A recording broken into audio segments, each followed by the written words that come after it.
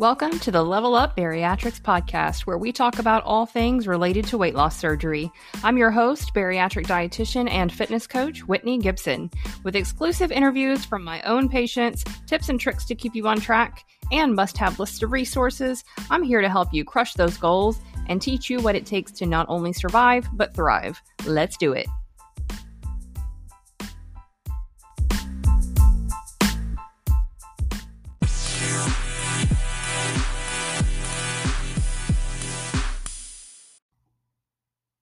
Good morning, friends. It's Whitney, your bariatric dietitian. We are going to talk about survival mode today, and this relates to the top 10 items you need for your return home after weight loss surgery.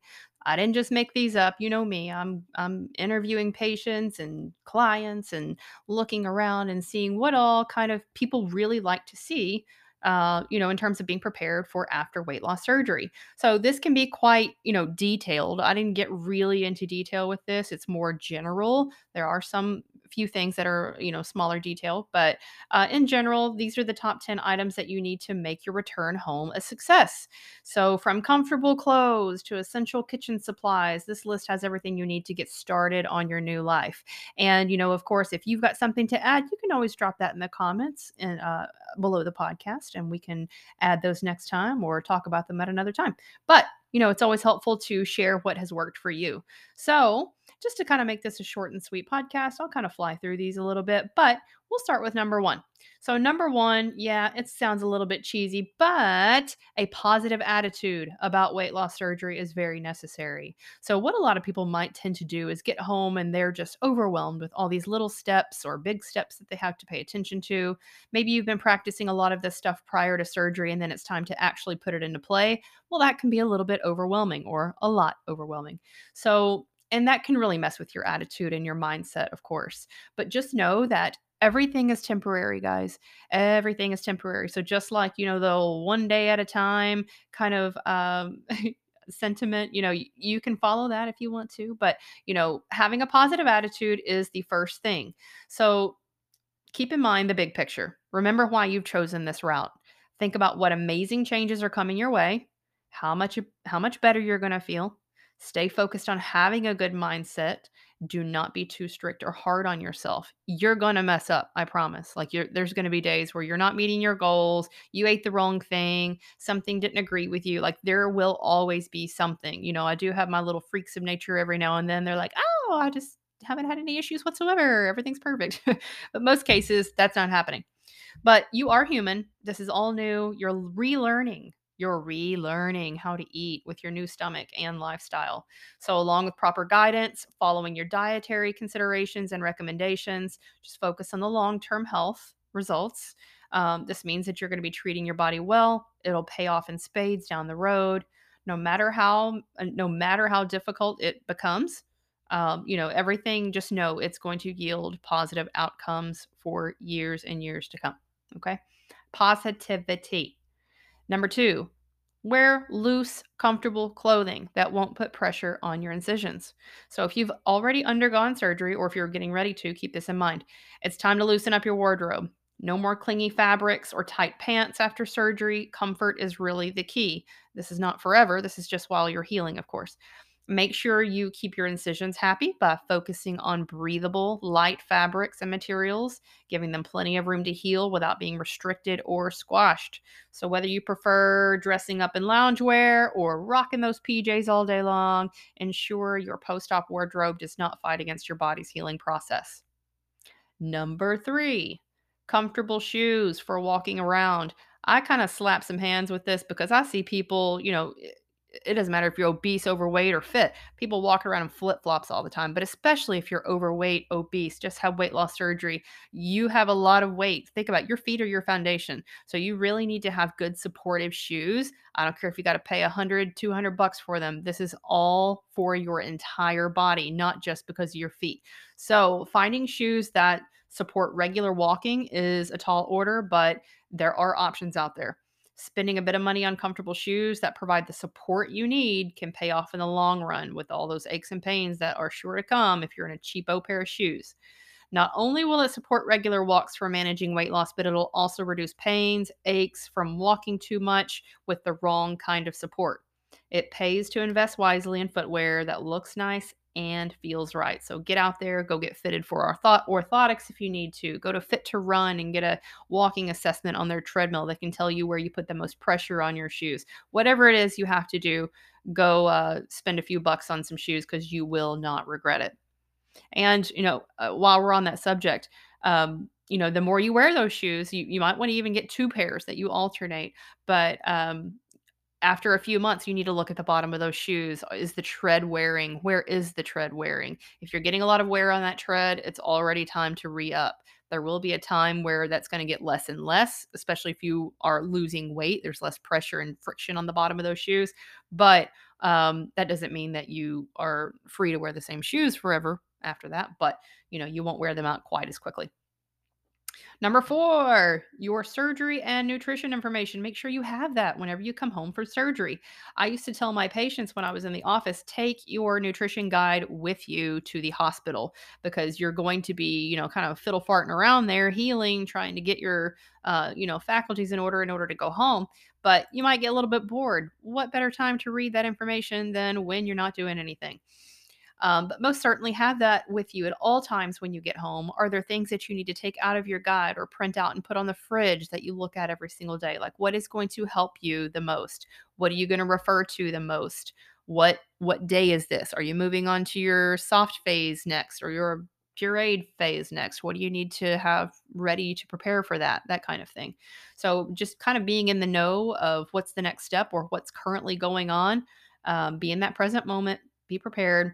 Always be aware of what to look out for, signs of dehydration. There's 10,000 things you should be reading or reviewing probably, but keep it with you at all times. Number 5, your medications that are prescribed by your doctor after weight loss surgery. So after weight loss surgery, your doctor should take a comprehensive approach and ensure that you're properly prescribed or appropriately prescribed for the journey ahead. Pain relieving medications for initial healing, for the physical strain of the operation, maybe you need that. Anti-nausea medication, maybe you need that.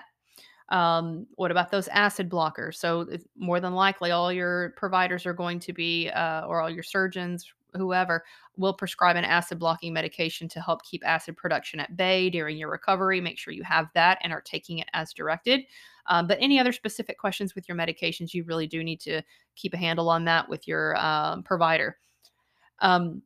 While we're talking about that and while it's on my mind, medication. So if you're on any kind of blood pressure medications for hypertension, that's really a common culprit for low blood pressure while you are losing weight at such a rapid pace.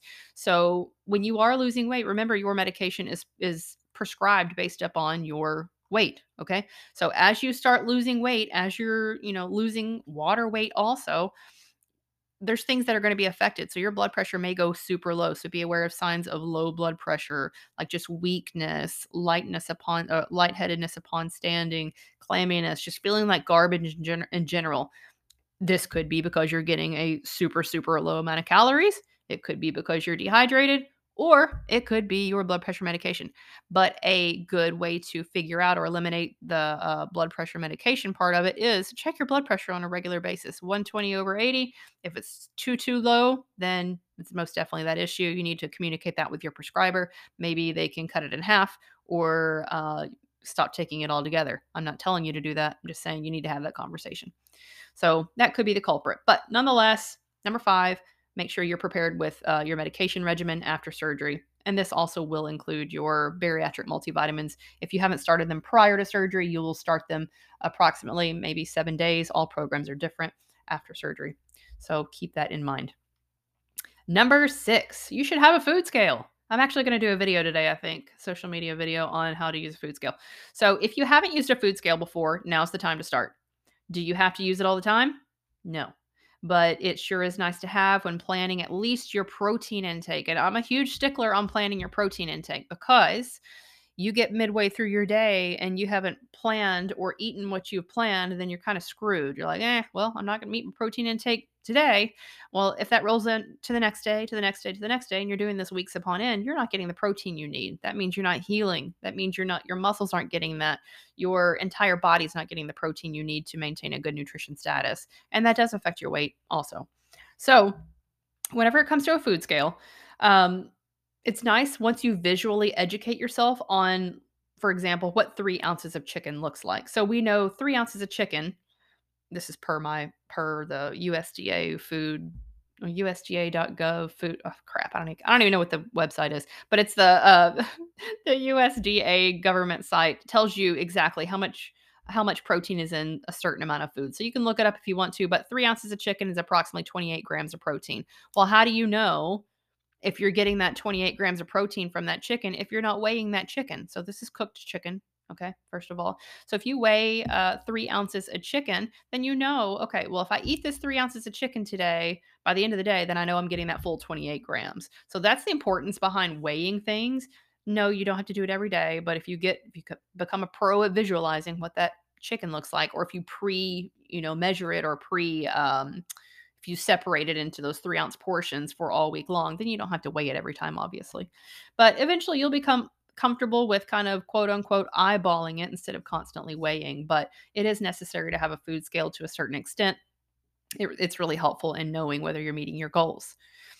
Number 7, meal prep containers. Oh, yeah, can't say enough about these. Meal prep containers are super beneficial, especially right after surgery or even long term, obviously, because, your meal sizes, let's say your meal sizes long term don't really need to exceed one measured cup size. So if it can fit inside a one measured cup, then you're good to go. You're not really stretching the size of your stomach or compromising the size of your sleeve if you have a sleeve.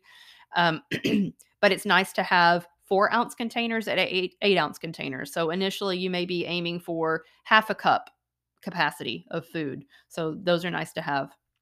And then eventually the 8 ounce containers. But bowls and plates that you know will not exceed these amounts will take the guesswork out of whether you're staying within the recommended serving sizes, because it's kind of hard to eyeball that if you're getting served something at a restaurant, right? And but situations like that we'll have to talk about separately. But just knowing what serving sizes are appropriate for your current post-op diet phase, that's the important part. Number 8, a designated water bottle. So staying hydrated during the day is almost an art form after weight loss surgery, and it's a mastery I don't know. It isn't a mastery we can achieve overnight, that's for sure. I've had tons of people practice this prior to surgery and they still struggle with it after, but eventually you're going to learn your rhythm. Remembering to sip throughout the day, keeping it separate from meal times, that can seem like a full-time job, honestly. And thankfully, for those who struggle to remember to down enough ounces, a water bottle is usually there to save the day. So, one that accompanies you throughout the day, like during your errands, at the gym, just driving in the car, just constantly having something next to you is really key.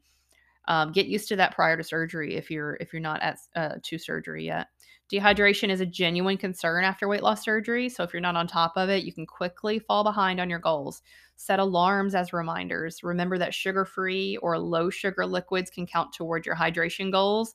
Also, keep in mind that things like protein waters that can count towards your protein intake and your clear liquid category as well, or your liquids for hydration. So eventually you want to aim for 64 ounces of clear fluids daily. Number 9, a reflection journal and logging tool. I put these together. I cheated. So a reflection journal. I know this isn't some people's jam by any means, but weight loss surgery can really play a toll on your mental status. It really can, because a lot of people may deal with body dysmorphia. They may deal with, they're just too hard on themselves. They didn't do enough that day. They didn't meet their goals. I mean, there's tons of reasons why we might beat ourselves up at the end of the day. Excuse me. But a reflection journal can really help to point out areas where you struggle, what you might not understand at the moment, what you're feeling at the moment, and why you didn't accomplish your goals. Like, it's just always kind of nice to know, what were you going through that day? What happened that day to where it affected you. And if you're looking back at that and reading these journal entries, you can kind of learn from your mistakes instead of just keeping it in your head and then dumping it a day later. So you can always revisit these, and they can be helpful to kind of be upfront and honest with yourself through this entire process. So you want to address triggers. What triggered you that day to want to have those 3 Oreos or eat that whole piece of cake versus the half piece of cake? Journal your struggles and difficulties. Celebrate your wins and accomplishments. So maybe at the end of that journal, every day you tally up or make a couple columns. What did you win at today? What do you want to do better at tomorrow? Or what do you want to keep at the forefront of your mind? No matter how small or big. In addition to journaling, I did add on tracking calories just as a form of accountability. Tracking calories and exercise is another highly recommended practice to stay true to the course and achieve ultimate success. Seeing what you're constantly doing and working on keeps you aware. If you just totally stop tracking, you're not tracking your exercise. Basically, you're not tracking your productivity at all. It's very easy to slip off track. I'm guilty of this on an every freaking daily basis. I'm not kidding. I'm a coach that needs a coach. But, talking about this kind of stuff and really keeping things in front of you for accountability systems, that's the most important thing. If you have those tools there for you, that's the first step. Actually starting to use those tools, that's the second step. Using them consistently, that's the third step. And you'll eventually get there. If you feel and you're getting feedback from yourself from these things, you will understand the value of it. Number 10, the last thing, a sound support system and dependable resources. Super important. I cannot say enough about having a good support system during the entire weight loss surgery process, both before and after. Watching videos of others who have been through it can be so motivating. Listen to podcasts. Listen to my podcast. Speak with your dietitian regularly. Discuss your needs and goals with your family and friends. Who are those people who affect your movements, who affect your behaviors? Who are these people that throw you off course? Really have these conversations with those people and get them to know and understand what your goals are, what your intentions are, and ask for their support. I don't know of anybody who's ever asked for someone's support. Well, I don't know of anybody. I'm sure this has happened. And people just look at you square in the face and say, no, I'm not going to support you. I don't think it's worth it. Like most people are going to be like, sure, I'll support you. I would love to do that. But use social media for motivation, not just for meaningless scrolling. I mean, I use TikTok every day. Sure, do I watch it to laugh at funny dog videos? Yeah. But I also really take what I personally want to work on. I look up videos about it and I get inspiration that way. I bookmark them. I revisit them. So just keeping those things in the forefront of your mind are invaluable. So, but these people are the ones that will accept your desire to change, support you no matter what. So, if you have an idea of what to have, no, now you have an idea of what to have at your fingertips after surgery. This is super valuable. All of these suggestions came from people who have either experienced weight loss surgery firsthand or they've lived with somebody that, or, maybe it's a spouse. These conversations I've not taken lightly, and I really wanted to put it out there what other people are recommending. So these are tried and true. These items will ensure you're off to a great start to feeling confident and ready for your own surgery experience. If you liked this, listen to more. Follow me, share my podcast. If you are interested in being on my podcast, please reach out. You can shoot me an email or comment below this podcast, and I'll hook up with you. But until then, next time, can't wait to talk to you again. We'll be doing some new and exciting things, motivational tips, strategies on how to succeed with weight loss surgery. See you next time.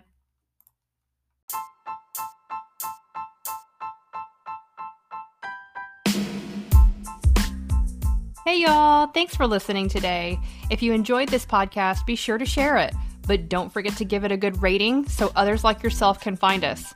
Also, be sure to follow us on Instagram at Level Up Bariatrics to be the first to know about new things we have in store for you. Until next time.